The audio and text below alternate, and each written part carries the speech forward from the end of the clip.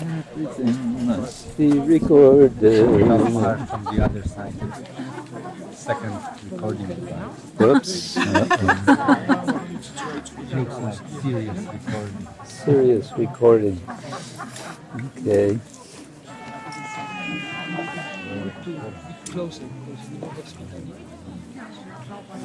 Yeah, there's plenty of space up here.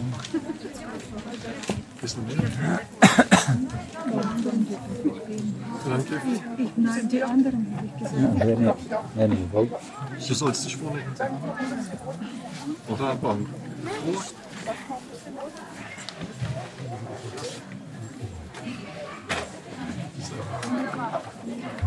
Oops. You can sit. Die Fuß muss ein bisschen noch. Das Fall runter. Nein, für dich.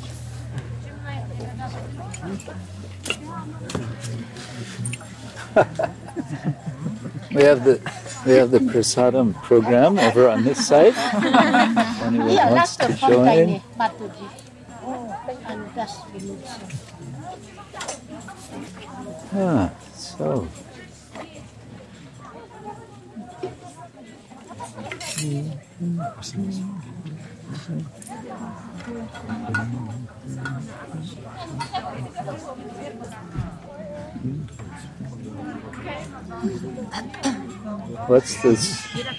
What's the string he's distributing? I think from This is Chile, from the Abhishek.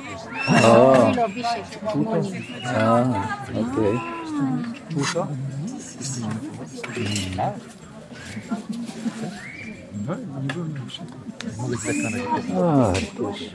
So nice to see you all here.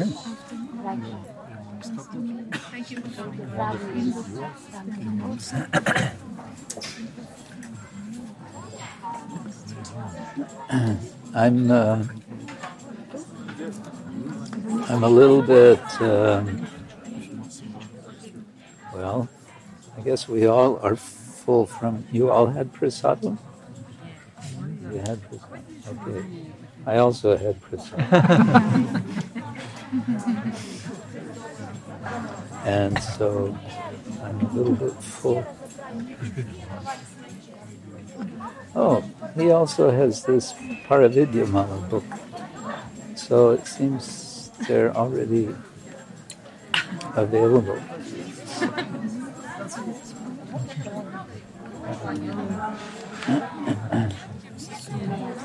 What's happening at this area? There is a table. I see the table. I guess. Oh, it's a place to hang out. Yeah, that's okay. Don't scare them away. Shanti.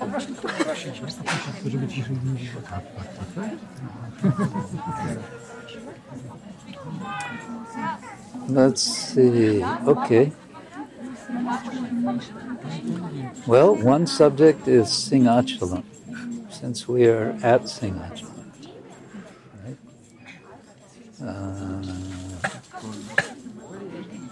First time I came here was soon after it was established in 1979.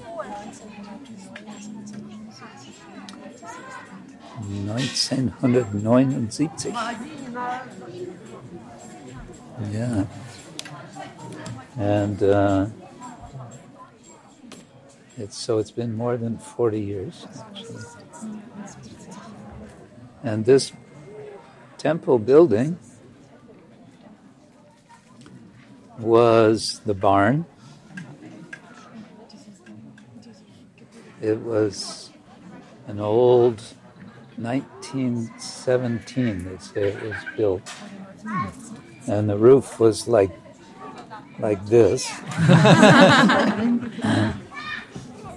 And so it was quite, it was in need of repair. So we told the officials we want to repair the roof. They said, sure, go ahead. Hare Krishna. You made it. It's a little cooler here than Dubai. Dharmagupta's just come from Dubai. Oh, What was the weather there? 46.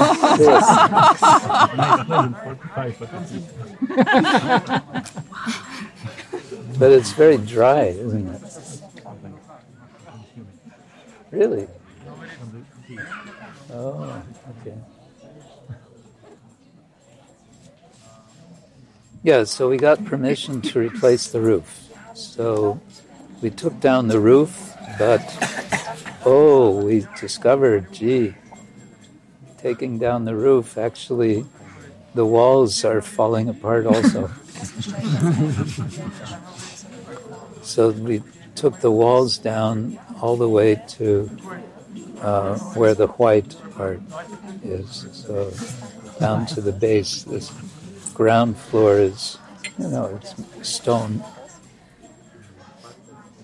And the winter was going to be coming soon, so we had to, replace the roof before the winter comes. And to replace the roof, we had to replace the walls. And while we're at it, we added a few windows.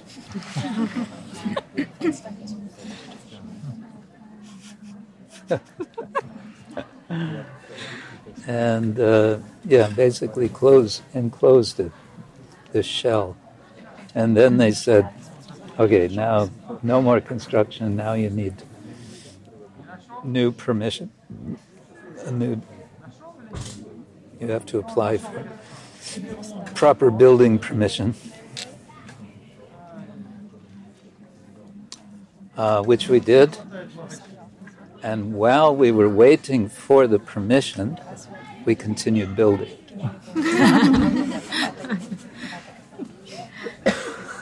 And then the building was complete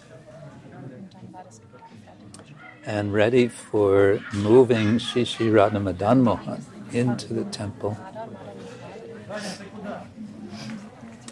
And we got the building permission, I think it was just 2 weeks before we moved the deities in. So Krishna made it all nicely arranged. I suppose we'll be telling some of these stories tomorrow.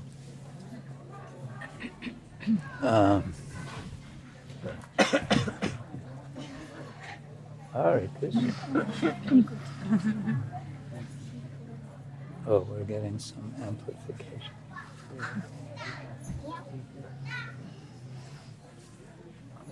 Yeah.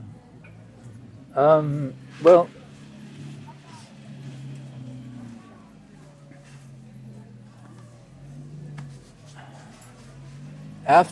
just after I gave the lecture this morning, Gaura-Keshava Prabhu came up to me and had a few comments, very nice, very, very nice, insightful comments. I appreciate it very much. And he was expressing appreciation also, which inspired me. But he was also sharing a little realization, because we quoted Srinivasa Acharya's song about the 6 Goswamis. Hey Radhe Brajadevike Chalalite, Hey Nanda Suno Kuta. I didn't do anything. I'm innocent. Hare Krishna. Is that going to jump? No.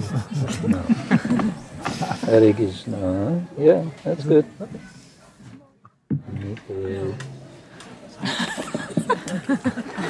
So,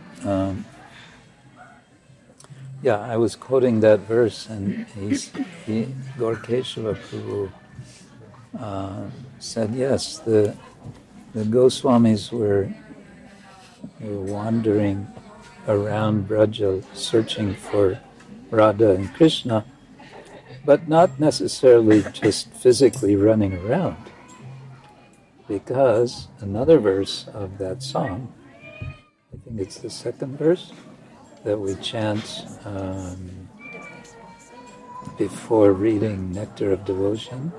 Nana Shastra Vicharanaika Nipano Saddharma Sangstapako Lokanam Hitakarino Tribhuvane Manyo Sharanyakaro Radha Krishna Radharavindra Vajana Nandena Mattaviko Vande Rupa Sanatano Raghuyugo Shri Jiva Gopalako. So what is this verse saying?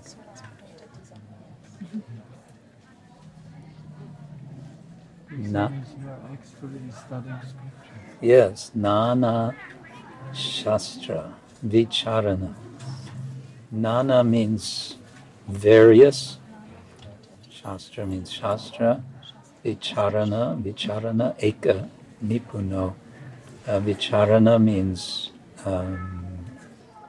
reflecting on, studying, examining. And Eka Nipuna means singularly expert. Saddharma Sangstapaka, in order to establish Sangstapaka. Saddharma. Anyway, so Gaurkeshava was saying, so this is another way that they were searching for Krishna, for Radha Krishna. They were searching in Shastra. And so he was appreciating that we were discussing how Hare Krishna.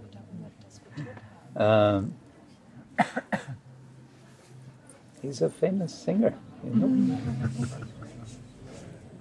Famous all over, at least the Balkans, but I think more.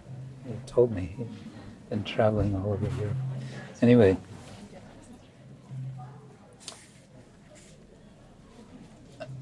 because we were discussing how Srimati Radharani is appearing in Shastra, and we started with Bhagavad Gita,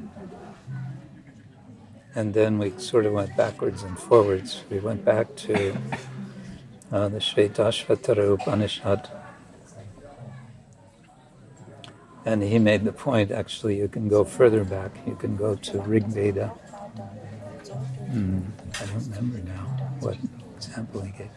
Anyway, but his point was that when we know what we're looking for, then we can find what we're looking for. If we don't know what we're looking for, we won't find, because we won't know what we're looking for.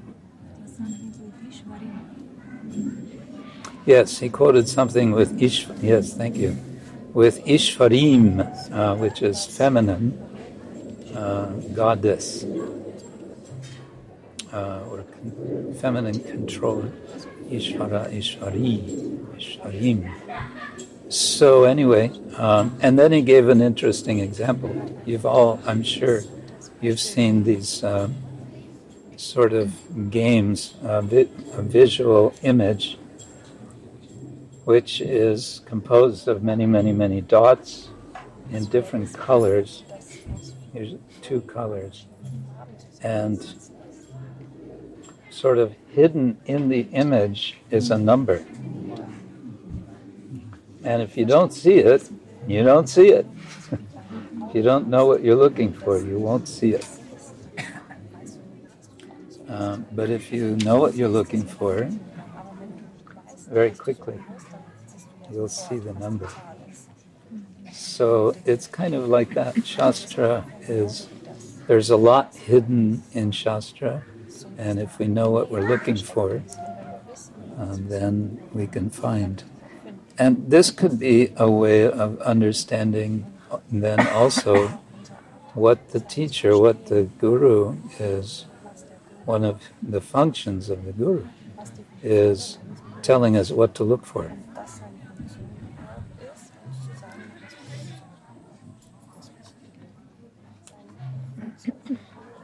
So Srila Prabhupada told us, he showed us what to look for in Shastra, and this makes it possible for us to see. Oh, Krishna is there. Radha, Krishna are there. Bhakti is there. Haribol.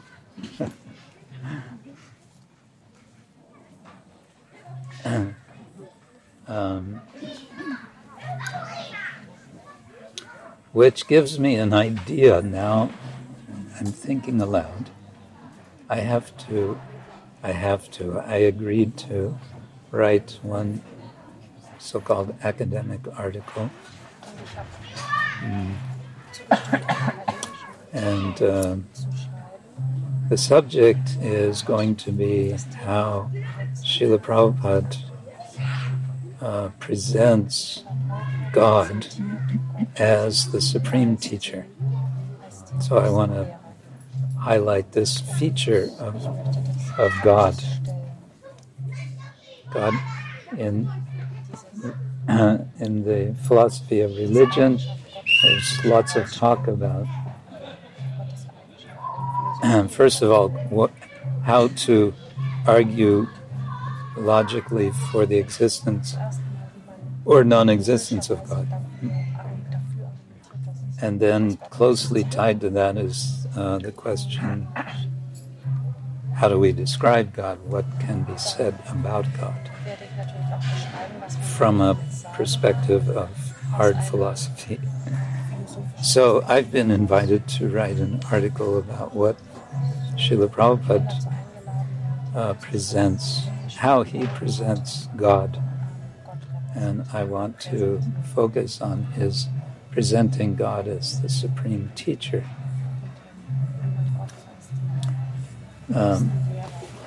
And so it's interesting to see, I think, how Srila Prabhupada helps us to see that God is the supreme teacher. And he basically does this with the Bhagavad Gita and with his explanation of Arjuna's attitude in hearing Bhagavad Gita. So it's quite, it's quite simple and straightforward what Prabhupada explains. He always would insist we take Bhagavad Gita, quote unquote, as it is. And this meant first and foremost that we take it in the way Arjuna took.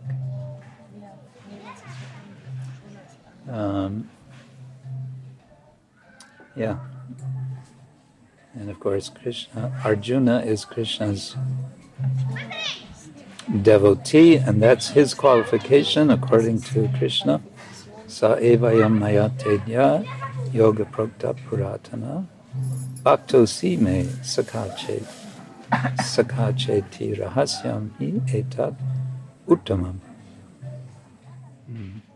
I'm giving you this sa eva, that very same yoga. Maya, by me, is prokta, is spoken. The same that was spoken before. Ukta puratana, before. Why am I telling you? Bhakta asi, you are a bhakta. Bhaktosi, me, of me. Sakha, cha, iti, and you are my friend. So that's giving we could say that's also the indication of what to be looking for in Shastra. Yeah. I was also thinking about the verse in the 9th canto, maybe it's 4th chapter, which is coming after the whole drama about King Ambarish and the attempt by, who was it, who was giving him trouble? Durvasa. Yeah, and Durvasa was giving him trouble. And then it was Durvasa who was in trouble. What was Ambarish's offense? He drank water. Terrible. He drank water To break the fast. to break a fast. The offense was, Before Durvasa Muni arrived in his house. yes, before coming to receive the alms. Yeah. So that he took as a very serious offense, but the Lord protected him. And there, I think it's at the end of all of that, the Lord explains, Sadhavo hridayam mahyam sadhunam hridayam tvaham mat anyate na jananti naham tebyo manag api. So sadhava is plural of sadhu, and sadhu means sadhu. But Prabhupada translates it in his word for word as pure devotee, the pure devotees. So sadhavaha hridayam mahyam. The sadhus are my heart. He doesn't say they're in my heart. He says they are my heart. The common in Sanskrit is, in such a verse, is that the verb to be is not included because it's assumed, it's understood. So it would be sadhavo hridayam mahyam asti. Santi is plural. Santi is they are. But that's not needed. So Krishna says sadhavo hridayam mahyam. The sadhus are my heart. The are is implied. It says sadhus my heart. Literally. Sadhavo hridayam mahyam sadhunam hridayam tu aham. But. The two is kind of however, but I think in this sense it's more like and also and not only that. It's sort of like not only that. Sadhunam hridayam tu aham. And aham, I am the heart of the sadhus. Sadhunam, that's the plural genitive. Mat anyate na jananti.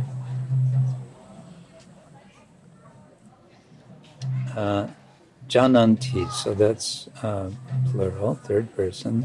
They know. So he's referring to the sadhus. The sadhus know. What do they know? Mat anyat na jananti. It's not what they know, it's what they don't know. They don't know anything other than me. The sadhus don't know anything other than me. They only know me. Na aham tebyo manag api. And so the sadhus don't know anyone except me, and I don't know anything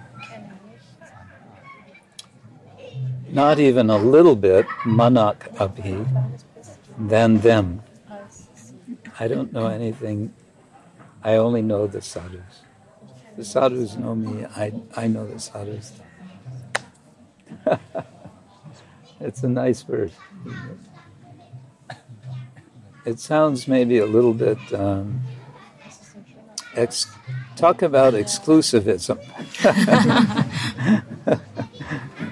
This is the original exclusivism, primordial, perfect exclusivism.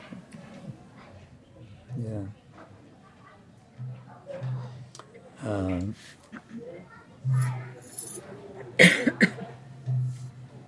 Okay, that's one thought I had. My thoughts are a bit scattered at the moment. Yaksha movie scattered? Rozproszone.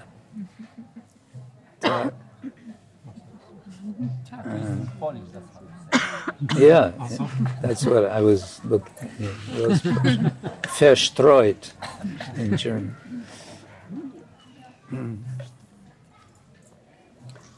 Maybe I should just see if anyone has a topic for discussion or a question. Here's a hand. He's digesting.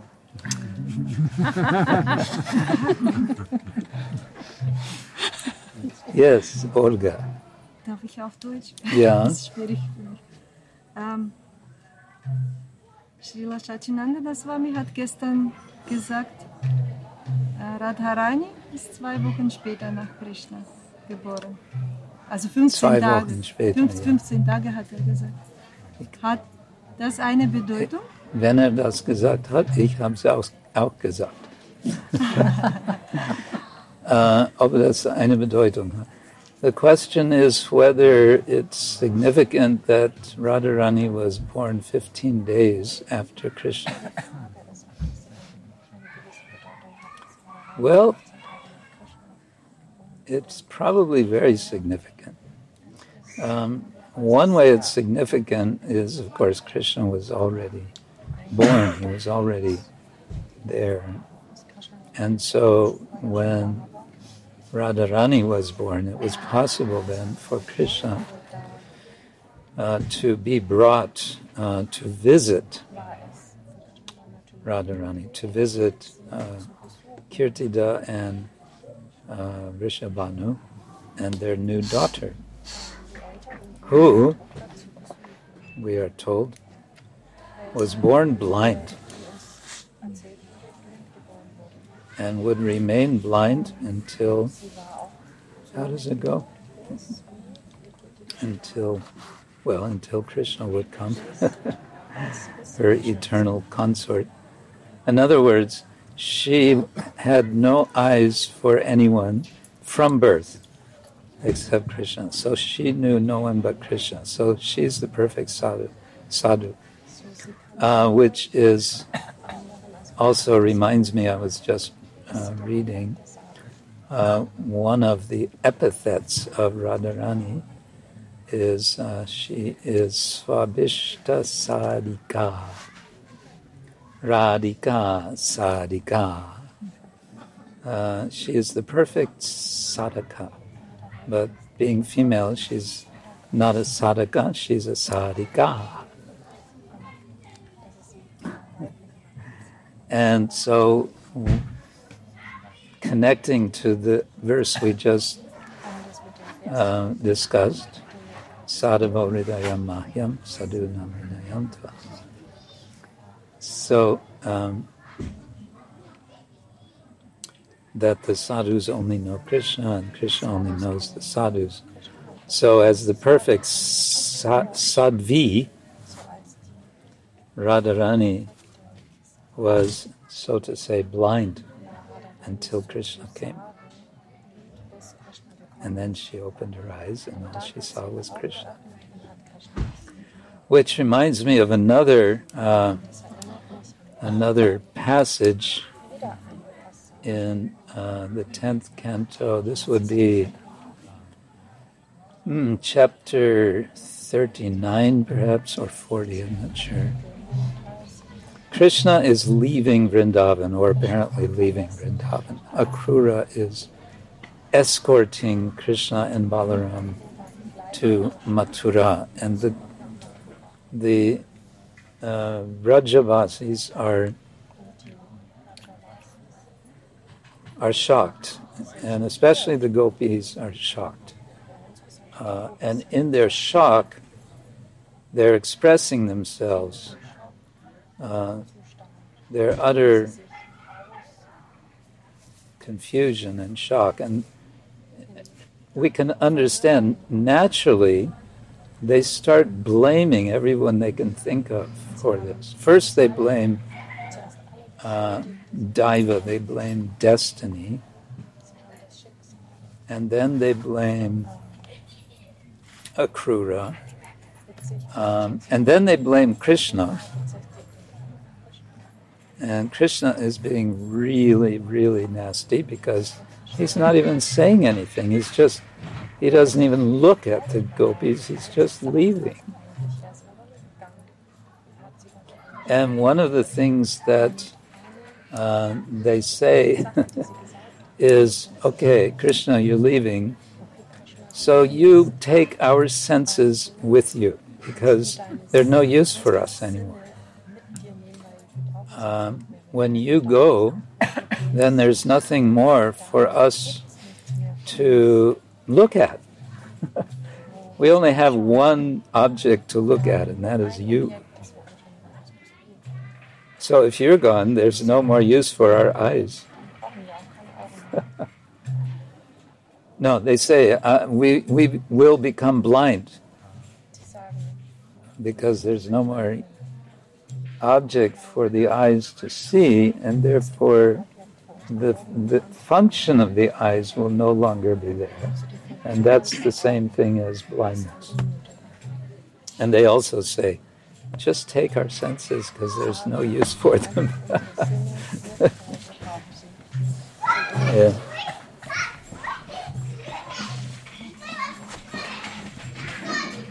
I like this asana. It's ganz rustikal.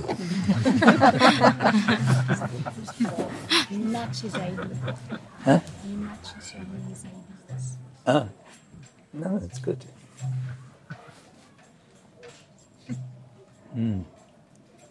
Yeah. But whether it's 14 or 15 or 16 days.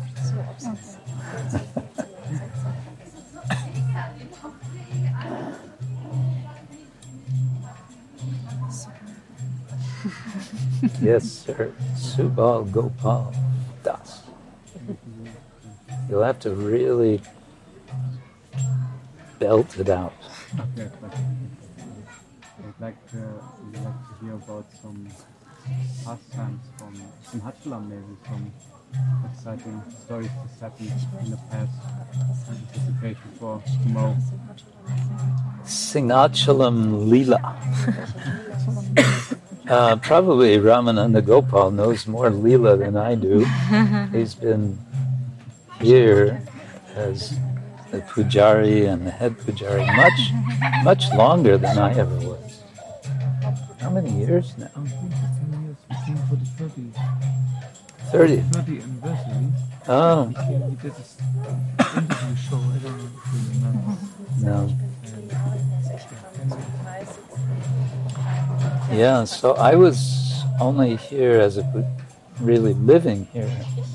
What? Maybe altogether like 3 years. And then, otherwise I was in and out. I was traveling. I spent around 1 year pretty much constantly traveling with Satchidananda Swami. And then I started traveling in East Europe. So I was just kind of in and out.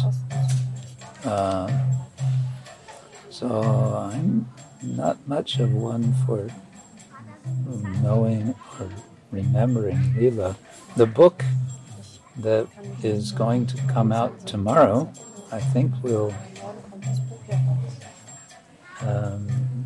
includes quite many memories, and that's been nicely assembled with lots of energy and determination, especially by mainly Gopi Nita was behind it. Yeah. Nandimukhi also. You were interviewing different devotees? No. Narahari. Yeah. Well, I mean, that's a leela in itself, just the fact that Narahari has been here since day one. And Nandimukhi, you came not so much later. Was it 10 years later?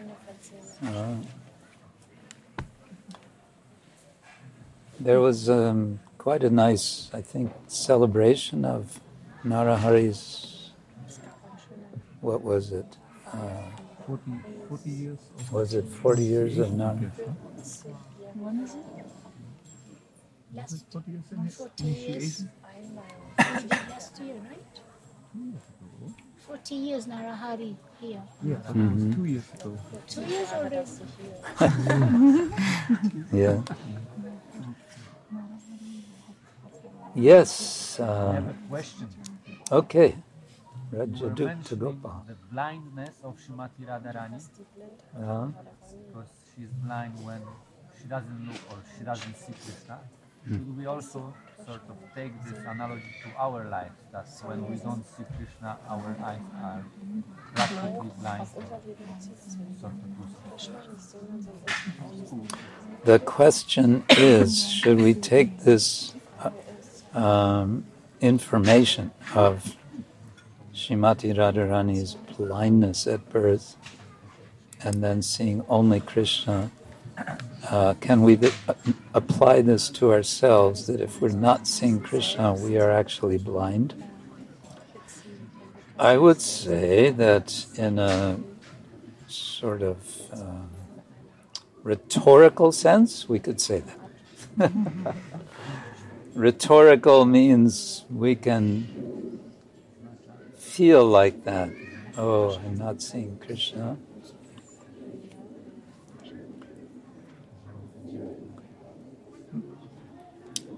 But then there's also, as a devotee asked Srila Prabhupada one time, I think they were on a morning walk, so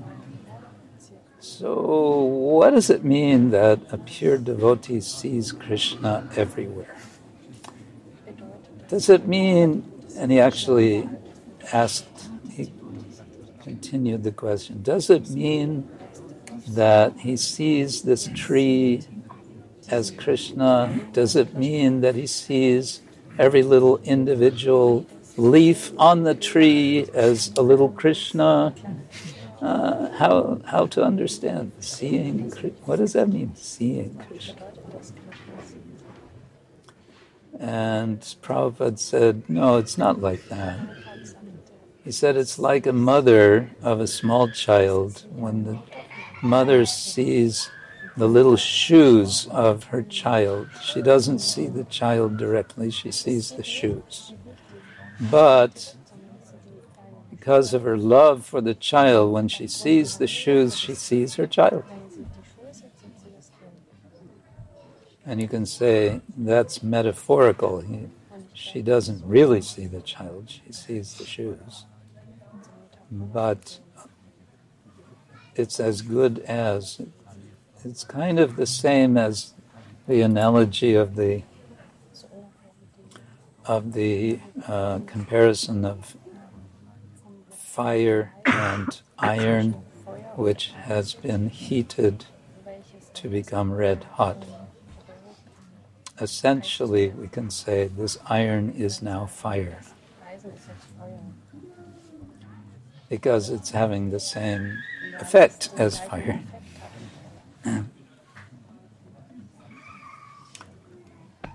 So, yeah.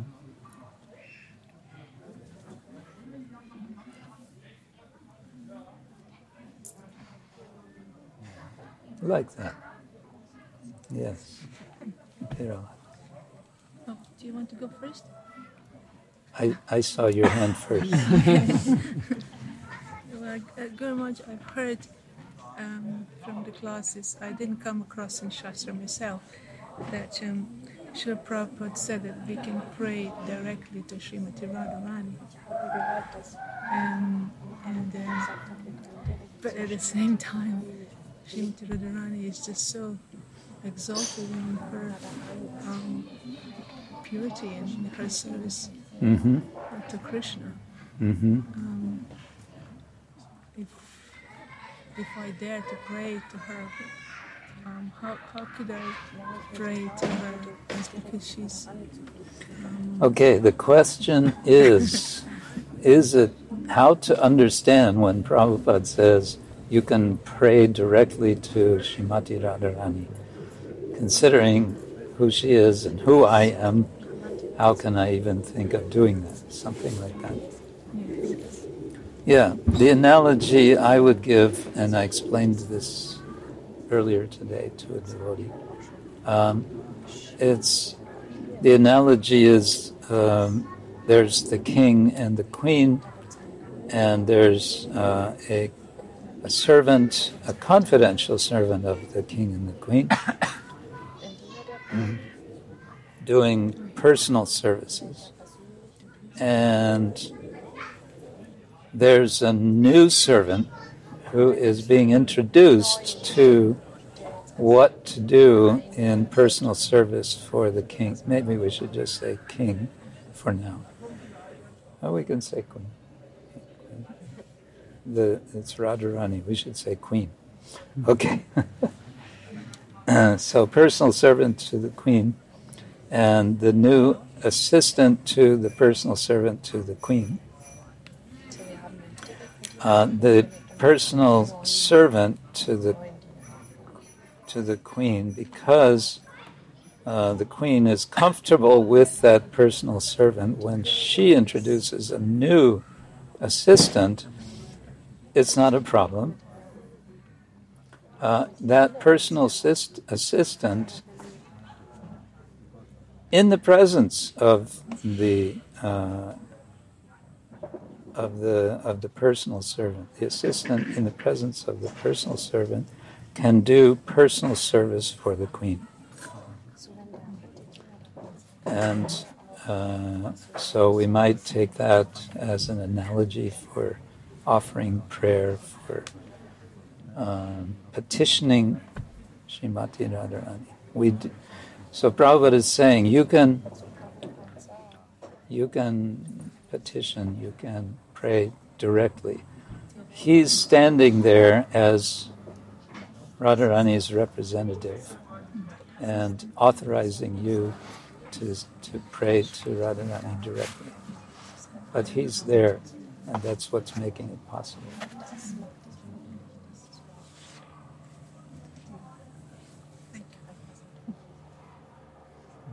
I don't know. You seem to want to object. No. Because the question was, Srila Prabhupada, Prabhupada Swami, devotion, Srila Prabhupada writes that at one point we may choose an example in Vrindavan and follow that example. It always sounds to me a little bit vague, so I just choose Nanda Baba or somebody and then follow him, or is it more it more pulls out, if the time gradually appears, or you as our spiritual guide, do you have any, this is the actual question, do you have any vision or some hints for us in which direction we should go? Now we already got into the nitty-gritty. It's interesting. I found Srila Bhaktivinoda Thakur, when he discusses the Siddha Deha, at the end, it's either at the end of his Jaiva Dharma or it's the end of his much shorter book. What is it? Which is also in the form of a novel. He's talking about this, and it's quite radical. He says, the Guru proposes to the disciple that you are such and such in the spiritual world, and then that devotee, that disciple, is kind of given the freedom to accept or reject and say, no, that doesn't, no, I don't feel like, I'm sorry, Guru Maharaj, I just don't feel like a cow in Vrindavan.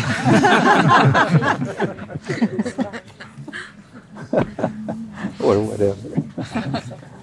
And he seems, I mean, it's been quite a while since I read this part, but as I remember it, he's making it like a kind of a teamwork, like, let's see if we can work this out together.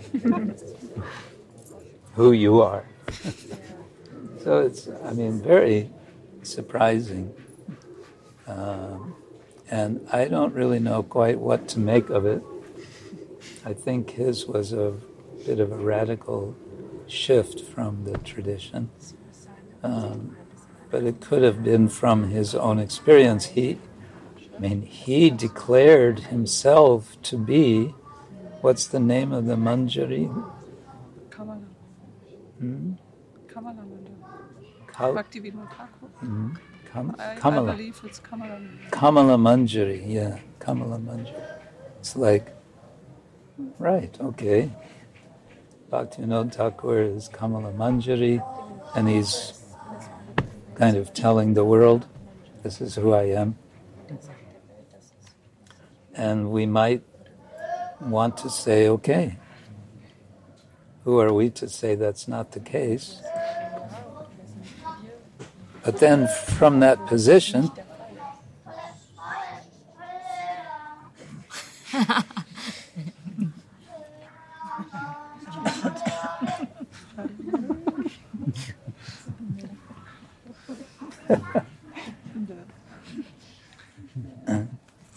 I wonder what the totally new guests think of us. Three people came from Straubing just before we started. I met them here, spoke a couple of minutes with them. Just curious people, nice, open. I explained, we have this temple, we're celebrating 40 years. Oh, very nice. Really? You've been here 40 years? No. Yeah, please go see the temple. And they were completely just nice. But I wonder sometimes, what do they think when they hear us? Yeah, so I'm a little bit waffling on this question because it's something I can't say that I have a full comprehension of.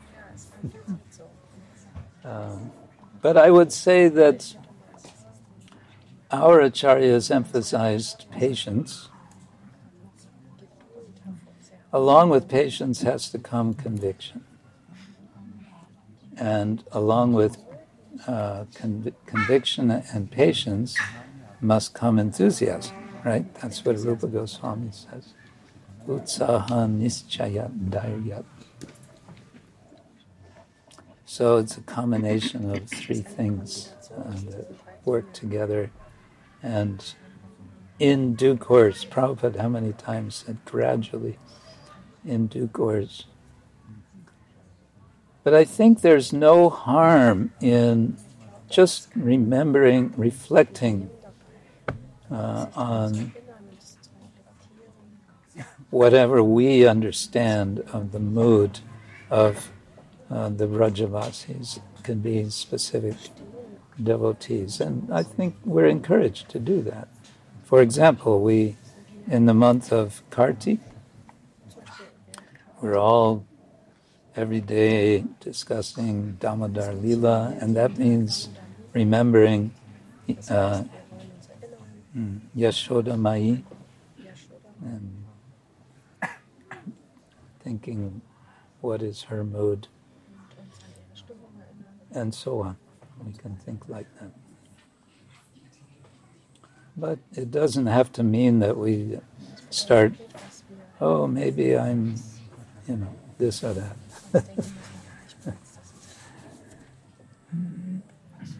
I remember years ago Lokanath Swami saying, you're remembering the past times, remembering, and at some point you'll become so absorbed, you'll notice that there's a kind of gap, a kind of opening in the past time into which you belong. Oh, that's my role. Oh, that's where I, It'll just like, oh, I'm the one who's supposed to, offer this or do that for Krishna.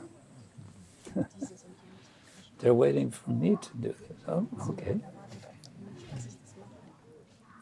And then there you are. You've made it. Sounds good, no? Ah, Krishna. Yes? I had 3 small questions. 2, 3, 8. One is when you mentioned about how when Krishna leaves Vrindavan, and very often we hear how Krishna of Vrindavan never leaves Vrindavan. So Brajendra Nandan Krishna is always in Vrindavan. Then I was wondering, what about Lord Balaram? Does he leave, or it's the same also with Lord Balaram? Whether Balaram leaves or does not leave Vrindavan, when Krishna leaves or does not leave Vrindavan. I was hearing a talk by, I think it was Amarendra Prabhu from Atlanta, that when Krishna and Balaram go to Vrindavan, Nanda Baba and other older cowherd men, they're all going to Mathura. And then Nanda Baba comes back, he returns to Vrindavan, and there are 2, I think he said Vishwanath Chakravarti Thakur says, then there are 2 Nanda Babas and 2 chariots, and one of them is with Krishna and Balaram coming back, and one is without. So it's like parallel universes. So they never leave, and then again.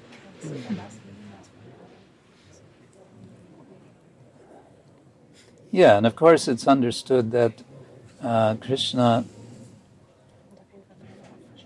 as he's leaving Vrindavan, he's not leaving Vrindavan. Who is leaving? It's Vasudeva.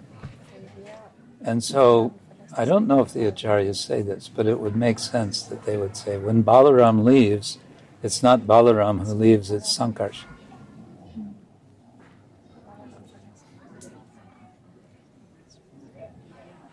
But I don't know if they say that explicitly or not. But we might continue to wonder about this. Let me know when you find out. That was question number 1. This morning when you were describing, Raj, about how Srimati Radharani is in a way hidden in Srimad Bhagavatam and also different literatures, I was just wondering, why is this occurring that Srimati Radharani is hidden? Because in his teachings, Krishna does emphasize on the practice of bhakti and the importance of bhakti. And then Srimati Radharani, who is the biggest giver of bhakti, is hidden in this manner. Why is she hidden? Why not come straight out? Well, the one explanation that you've probably heard is that Shukadev Goswami is none other than Shuka, the parrot, the personal parrot of Radha, and that he was afraid that if I speak the name Radha, I will faint. And if I faint, that's a problem. Why is it a problem? It's a problem because Maharaj Parikshit's clock is ticking. And I have to give him the full Bhagavatam, before his 7 days and 7 nights are up. So I better stay awake and just keep cool. So better I don't say anything about her.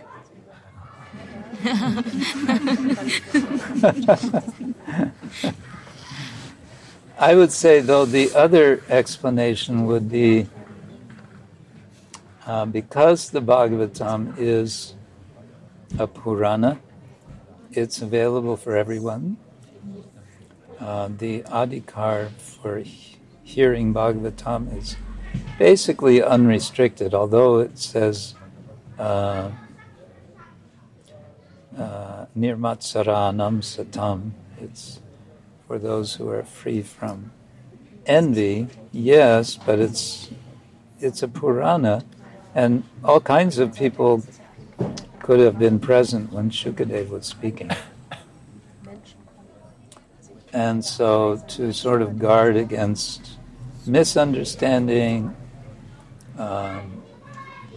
yes, she is most merciful, and if she's spoken about to those who are not qualified, it can spoil everything. Just like Krishna says in the Gita, the next verse after Sarvadharman Prityaja. I keep meaning to learn this verse.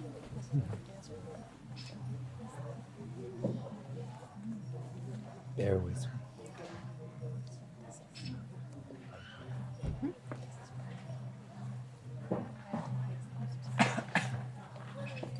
Krishna gives all the restrictions of who can hear Bhagavad Gita and Bhagavad Gita. Okay. Idam te na atapaskaya na abhaktaya kadachana na cha ashushushave vachyam na chaman yo abhisuyati.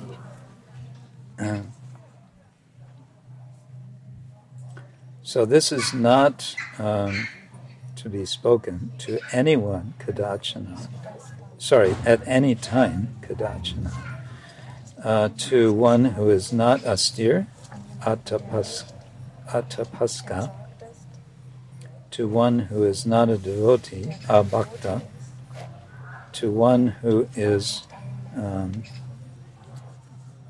ashushushave, who is not faithful, who doesn't have faith in the teachings, and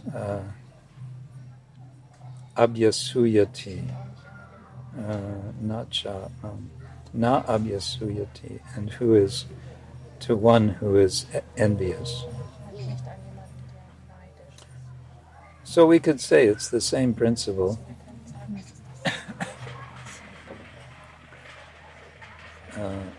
In the Bhagavatam, those are the two reasons I know of. There's very well possibly more reasons than that. The commentary of Srila Sanatana Goswami on the Bhagavatam, the 10th canto,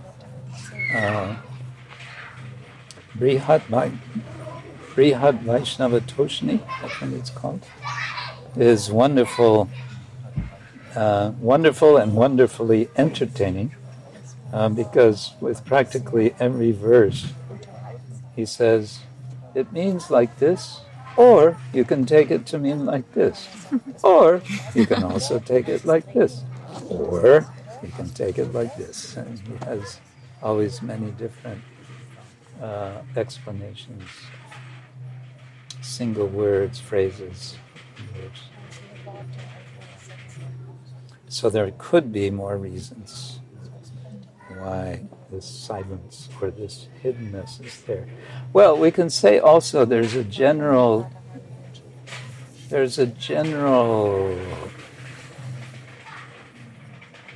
culture in Vedic literature for maintaining secrecy, that what is to be known is not to be known by anyone and everyone, unless and until they are really determined to find out. Like Gaura-Keshava was saying the other day, you have to keep asking questions. The famous example of this is in, I think it's the Chandogya Upanishad, where Indra and what's his name? They come to the Guru for instruction. It's Indra, a demigod, and one demon. Why, I can't think of his name now. And they are instructed to first perform austerities. So they do austerities for 32 years. And then they come for teaching. And they get their instruction about the nature of the self, which is a kind of superficial instruction. And the demon is satisfied with that initial instruction, by which he understands that his body is the self. And he goes away. But Indra is thinking, I don't know if maybe there's something more to it. So he does another 32 years of austerity and comes back to the teacher, and the teacher gives him another instruction. And this happens 3 or 4 times. And finally, he's gotten it, that we are spiritual beings. So there is that sense in Vedic literature. The process is one of excavation. Some digging has to be there, some effort. We have to make some effort. It's not just going to come to us. Srila Prabhupada was criticizing so much in America in those days, in the 70s. There were popular gurus from India who were offering different mantras for a price. You pay, as I remember, I was in college, university, and I was hearing about this. You paid $36, and you would get this you would get some secret mantra. $36.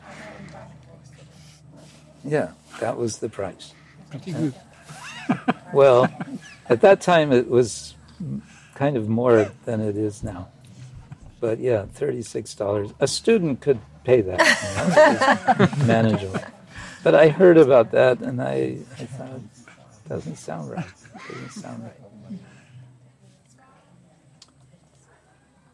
So, and then I think what would happen, you'd get this mantra and you'd chant for a while, and then you'd be told, well, if you really want something, then there's another payment.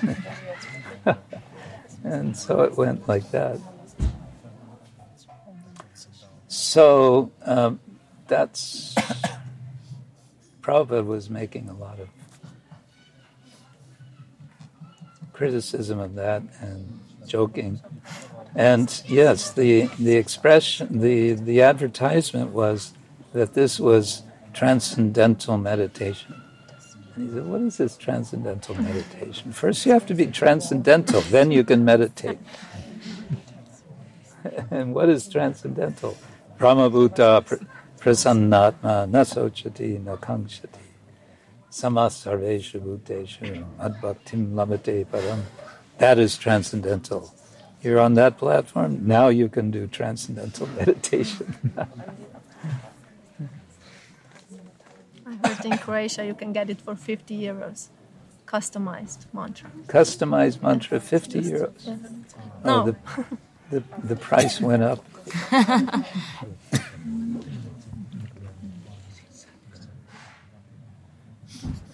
I guess you get what you pay for.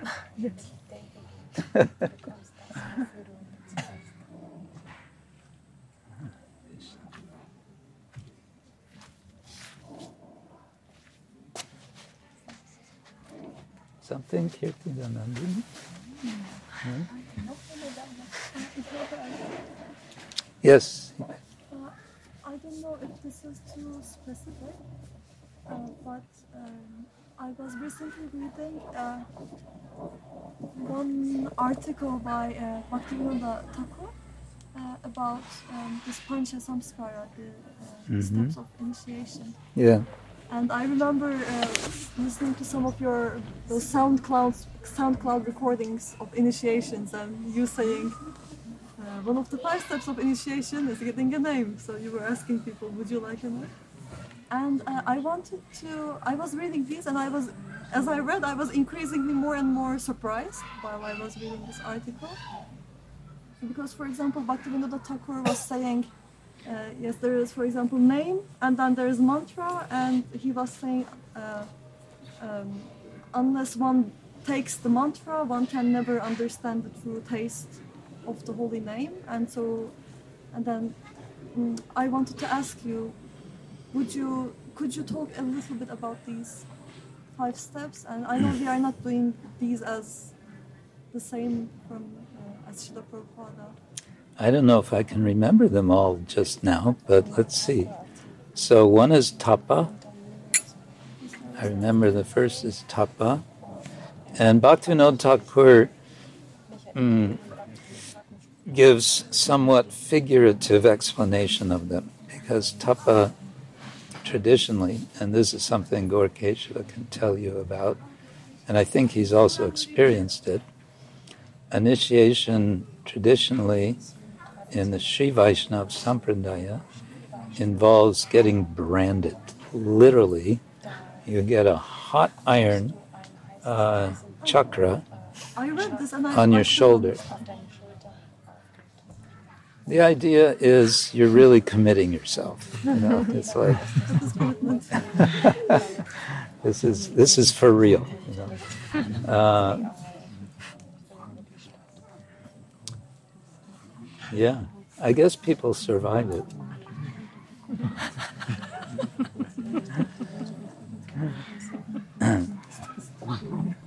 Anyway, so that's tapa literally, but the more figurative, in any case, the word tapa literally also just means heat, and then it comes to mean austerity.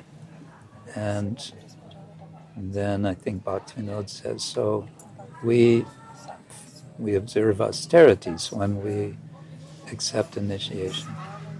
And I don't know what he specifies. I don't remember what he specifies for austerity. Of course, we have our 4 regular principles,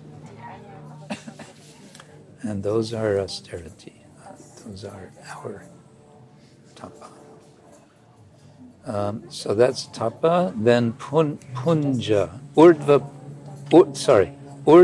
pundra. What? It's such a funny story, Guru Maharaj, because in Slovenia, when Padma Sundari Mataji, she was training me to be a helper in Pujari room, and then one day she said, I was thinking about what will be your name when you will be initiated, because your name is like Urshka. And I was like, really, which one? Because, and she said, Urdhva Pundra. It would be really nice. And Guru Maharaj, we had an initiation here, and you start the initiation lecture, and you start to talk about Urdhva Pundra. And I was stressed. And you were thinking, I'm getting ready to give you that name? Would you have preferred that name? No.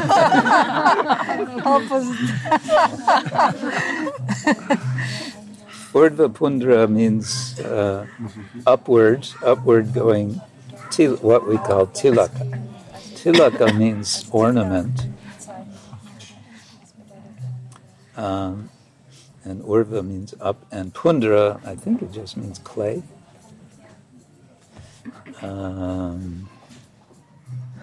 So that's one of the samskars. Bhaktivinoda Thakur was asked when he was in Puri. He was, I don't know, he had been in Puri for some time, and he was giving lectures, I think, in the temple compound. He was respected. He was, by that time, he had, been seriously studying Shastra, so he was giving lectures. People would gather. And someone asked him, why you don't have, you're not wearing tilak? And he said, because I'm not initiated yet. He hadn't received formal initiation yet. And so now we put tilak on anybody and everyone who walks in the door.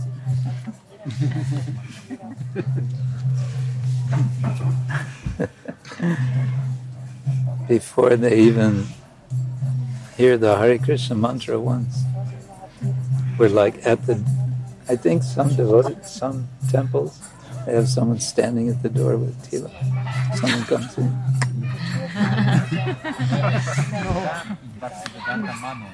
They do that? Yeah, they have a stand, they have the tilak really liquid, and they have like a wire. Yeah. And just do this part. Stamping. Yeah, they do it. For Janmashtami. Janmashtami, they do it. You and devotee came and make tilak to each. First you get tilak and then you get the broom. First you get tilak and then you get a broom. Service. Yeah. Sign them up. And then for the men, a little bit down the line, there's somebody with an electric shaver.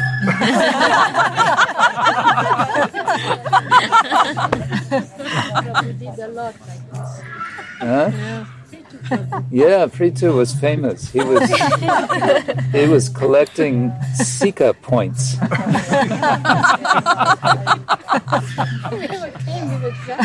Yeah, he would practically, if somebody walked in the door with long hair, he'd practically grab them by the hair. You don't need this.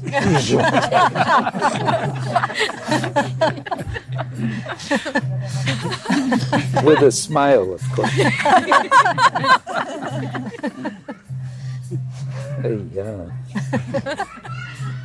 Yeah, Urdhva Pundra, and then there's Nama. What else is there? The last one is Yaga. Mantra, Nama, Yaga. Mantra, Nama, and Yaga. Yaga. Yeah, here's the man who can explain everything. You came at just the right time. Oh, sorry I'm late. I didn't know we were meeting. I didn't either. No problem. I was explaining something? Well, we're just talking about Pancha Samskara Diksha. I see. That's your department. Well, I mean, not so much. I don't give Diksha that often. I mean, Not yet. Not yet. So, but you had a more specific question relating Nama and Mantra? Yes. So, Bhaktivinoda Thakur was saying that unless one receives a mantra, so in our case it's, I guess, Gayatri mantra, unless one receives this mantra, one cannot get the real taste in the holy name, and people who do not have a mantra cannot even speculate about the taste who has a mantra gets from the holy name. He was saying this, and he was saying that mantra is the most important step in an initiation. So he was differentiating nama and mantra. Do you want to comment on that? Did you hear? I couldn't hear the question. Okay, well, she's saying that of the Pancha Samskara, so one of them is Nama, one is Mantra, and there's an article by Bhaktivinoda Thakur. I don't know when he wrote it. This could be relevant because there is a kind of, one can detect developments in his writing over time. But in any case, he wrote an article about it, and Deepak is saying that he's emphasizing there that without receiving mantra, meaning Gayatri, presumably, then one will never get the taste in Nama, the name, which is interesting because we understand kind of what seems to be the opposite of that from Shiva Jiva Goswami, isn't it? That the name is complete in itself, not requiring anything additional. I can also read the exact one-sentence quotation. Now, please read it. Well, okay. So those who have not received the mantra can only speculate about the taste of the holy name. But unfortunately, most of their considerations are useless. Therefore, you should receive a mantra, and those who have received it consider it to be the most important samskara. Interesting. Srila Prabhupada would sometimes say, first initiation is experimental. Meaning, what he meant by that was, we give first initiation the Nama Diksha, if you like, Harinama, and we see, is this person serious or not? Is this person fixed in the practice, and so on.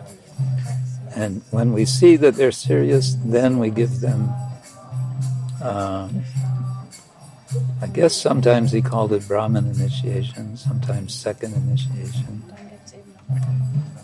On the other side, though, it's understood to my knowledge that the Gayatri mantra, in a sense, it's no doubt it's supportive of the holy name, but the holy name is independent, not dependent on anything else. The Maha Mantra is not dependent, can be supported.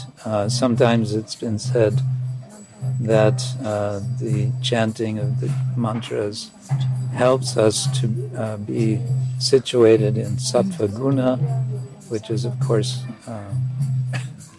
conducive, is helpful, we can say a prerequisite even for chanting properly. I don't know. Seem to be two. But at the same time, he says Brahma cannot be obtained without Pancha Samskara. Yeah. That makes it sound like holy name is dependent, like our... It does, doesn't it? Comments? Well, I mean, when receiving a mantra from a guru, I don't think it is referring to Nam. I agree on that point. Mm-hmm. Nam is, according to some, according to some teachers who are kind of mantra gurus, especially in the tradition of Pancharatra. Yeah. Naam is for everyone. In the Kali Yuga, everybody has accessibility to Naam because Shastra says that it's the Yuga Dharma, so it's freely distributed. Yeah. But when it comes to a mantra, when they talk about contemplating the meaning of a mantra, firstly it's encoded in a certain meter, in a certain way, and the Guru gives an upadesha of it's called mantra upadesham in Sanskrit, which is then a kind of breakdown as to what the meaning of the mantra is, rather than trying to contemplate or speculate what the meaning could be. So the efficacy of a mantra is only powerful when you know the meaning of the mantra. And I think I was listening to somebody preaching the other day say, I can't remember which Shastra it was. Was it in the Srimad? I'm not sure if it's in the Srimad Bhagavatam or where it was. I can't remember. But there was one line, either in the Purusha Sutta or the Vishnu Sutta, one of those.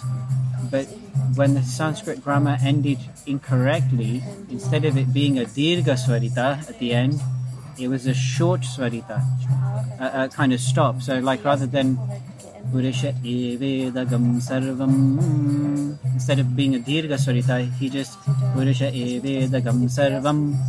The effect of the mantra had a completely different effect. Yeah, Gaura Keshava mentioned that. Yes, yeah. Was it he was talking about it? Yeah. So an upadesha of a mantra has to be given by the Guru because it kind of sets the scene of how the mantra should be conveyed. But I think that's more personally from studying mantras. I think that's more so for Vedic mantras and some Puranic mantras that have to receive initiation. But when it comes to the holy name, Ajamil, right? Narayan, we all know the story. So yeah, that's just what my 2 pence worth. 2 pence coming from England. Okay, thank you. I don't know if that settles it for us. I think it's an interesting open question. We need some deeper understanding of this. We don't hear of Namacharya Haridas Thakur receiving any Gayatri mantras, do we? And I think no one argues that he had full taste in the holy name. Otherwise, how could he be chanting day and night,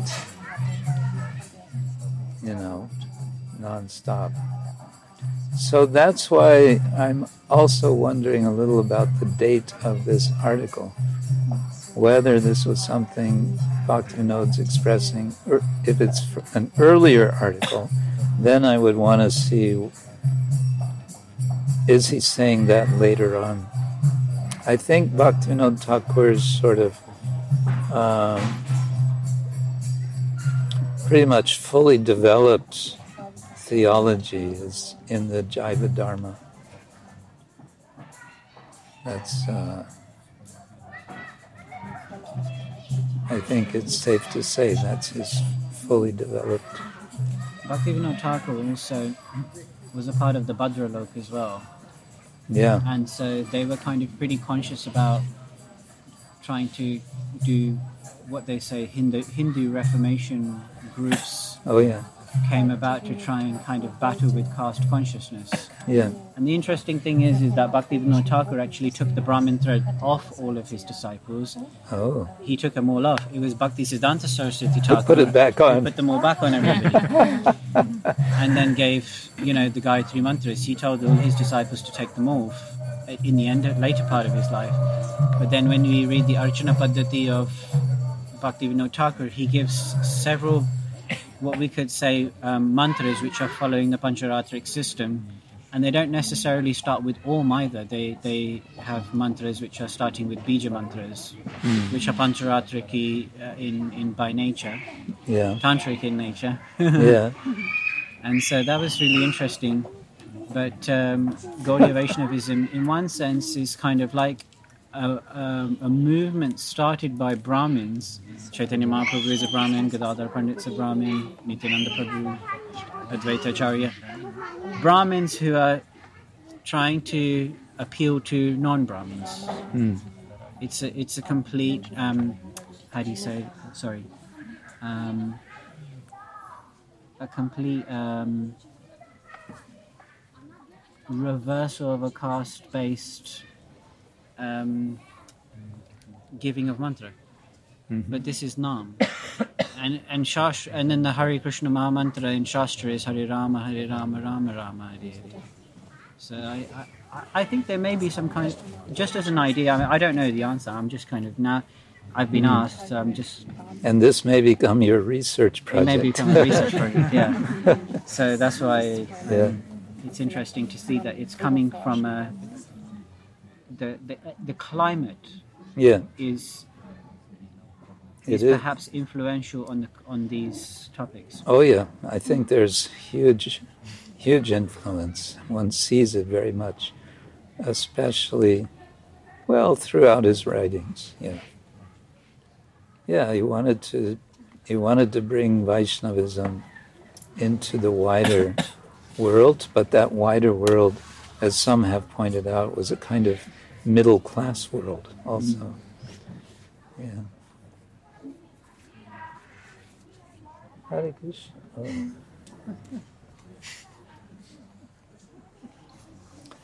Well, yes.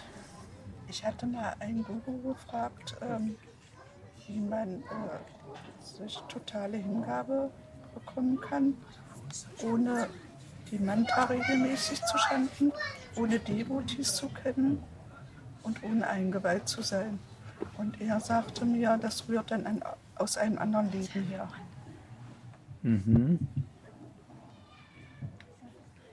Stimmt's. Sicherlich. She's saying that she asked a guru, she didn't say who, whether, what was the question again? Whether someone could, or how one could be fully surrendered in service without initiation, without so many things we consider necessary. And the answer was that capacity would be coming from a previous life. Yeah, makes sense. Das macht Sinn. Hat mich manchmal gewundert, wenn man so viel Wert darauf legt, unbedingt dies, unbedingt das, und wenn das nicht ist, dann geht das andere nicht.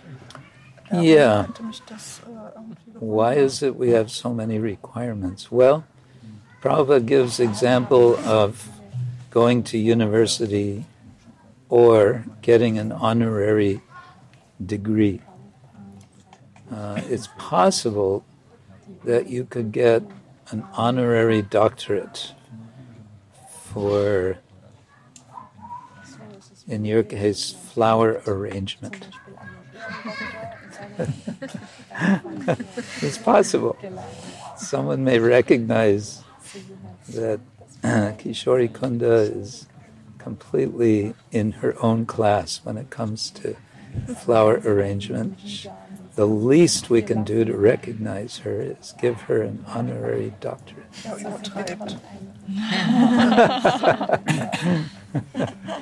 I'm just giving an example. So, but normally one has to go through the process of, as we say in English, you have to jump through the hoops. Wie sagt man auf Deutsch? Man muss durch die Reifen springen. Ja, man muss durch die Reifen springen. And then one gets the degree. So, when it's saying you must do this, this, and this, and this, and this, it's on that basis. There's a lot of emphasis in Hari Bhakti Vilasa on accepting the necessity to accept a guru.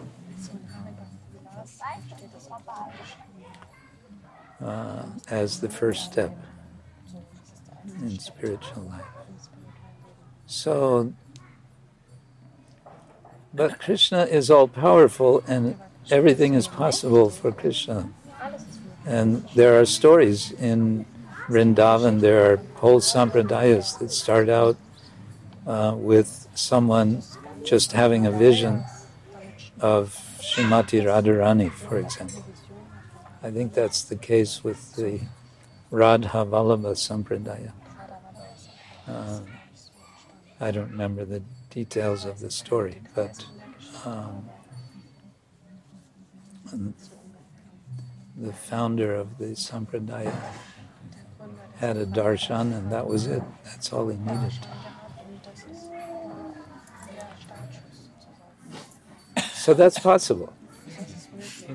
Hitarivamsha. Yes, that's what I'm thinking. Hitarivamsh. Hitarivamsh, yeah. Hitarivamsh. He was chewing pan, betel leaves on Ekadashi. Hey, yeah. So he was chastised by, I think it was Jiva Goswami. Oh. Or one of the, and he said, well, I had darshan of Srimati Radharani and she gave me this and I can do, I don't have to follow these rules because I'm not sure if he was actually born in Vrindavan. Maybe it could be possible. I don't remember. But apparently that whole trend of Brajabasis being allowed to do anything and whatever they want to do and still, get away with it kind of thing kind of came from that tradition in one sense. It kind of stemmed. So he broke off and made his own sampradaya. Yeah, which is interesting and ironic because I've been in their temple, which is beautiful, beautiful deity worship of Radha Vallabha, amazing deity of Vallabha and Radha in Gandhi Seva form. And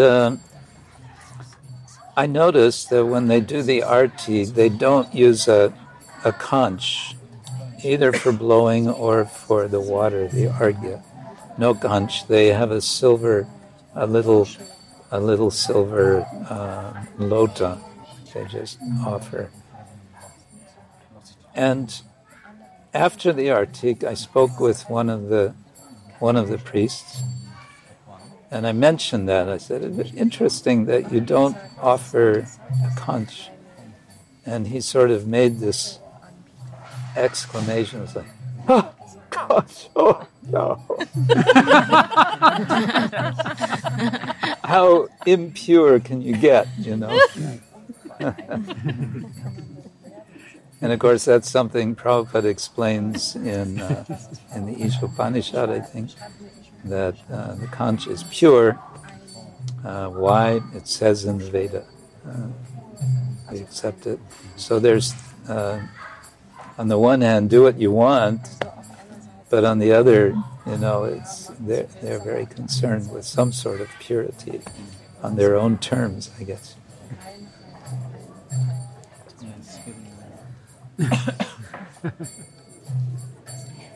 I heard in the Durga Maharaj said that the deity is actually made from wood. Radha Vallabha was made from wood, not a stone deity. And his eyes are made from jewels. That's why his eyes are really dark, because they're made from jewels. They're not made from conch shell eyes. Of course, if they don't have a conch, they probably won't have conch shell eyes. They wouldn't have conch eyes. So yeah, he's an interesting deity. He is.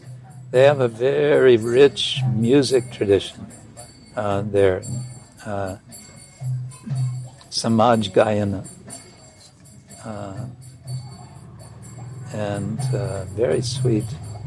And they have a song cycle, all in Braj Bhasha, and it's all written out for the entire year in 3 volumes, 3 thick volumes, which I have copies of.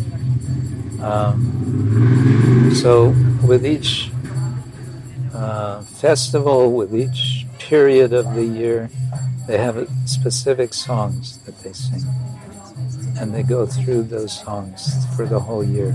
And they sing every morning and every evening. And it's very meditative. It's not like us.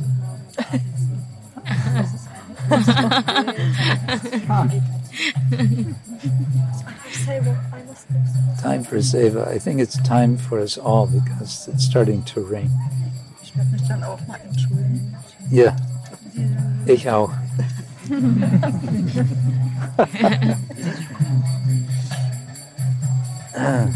So schaffe ich das nicht.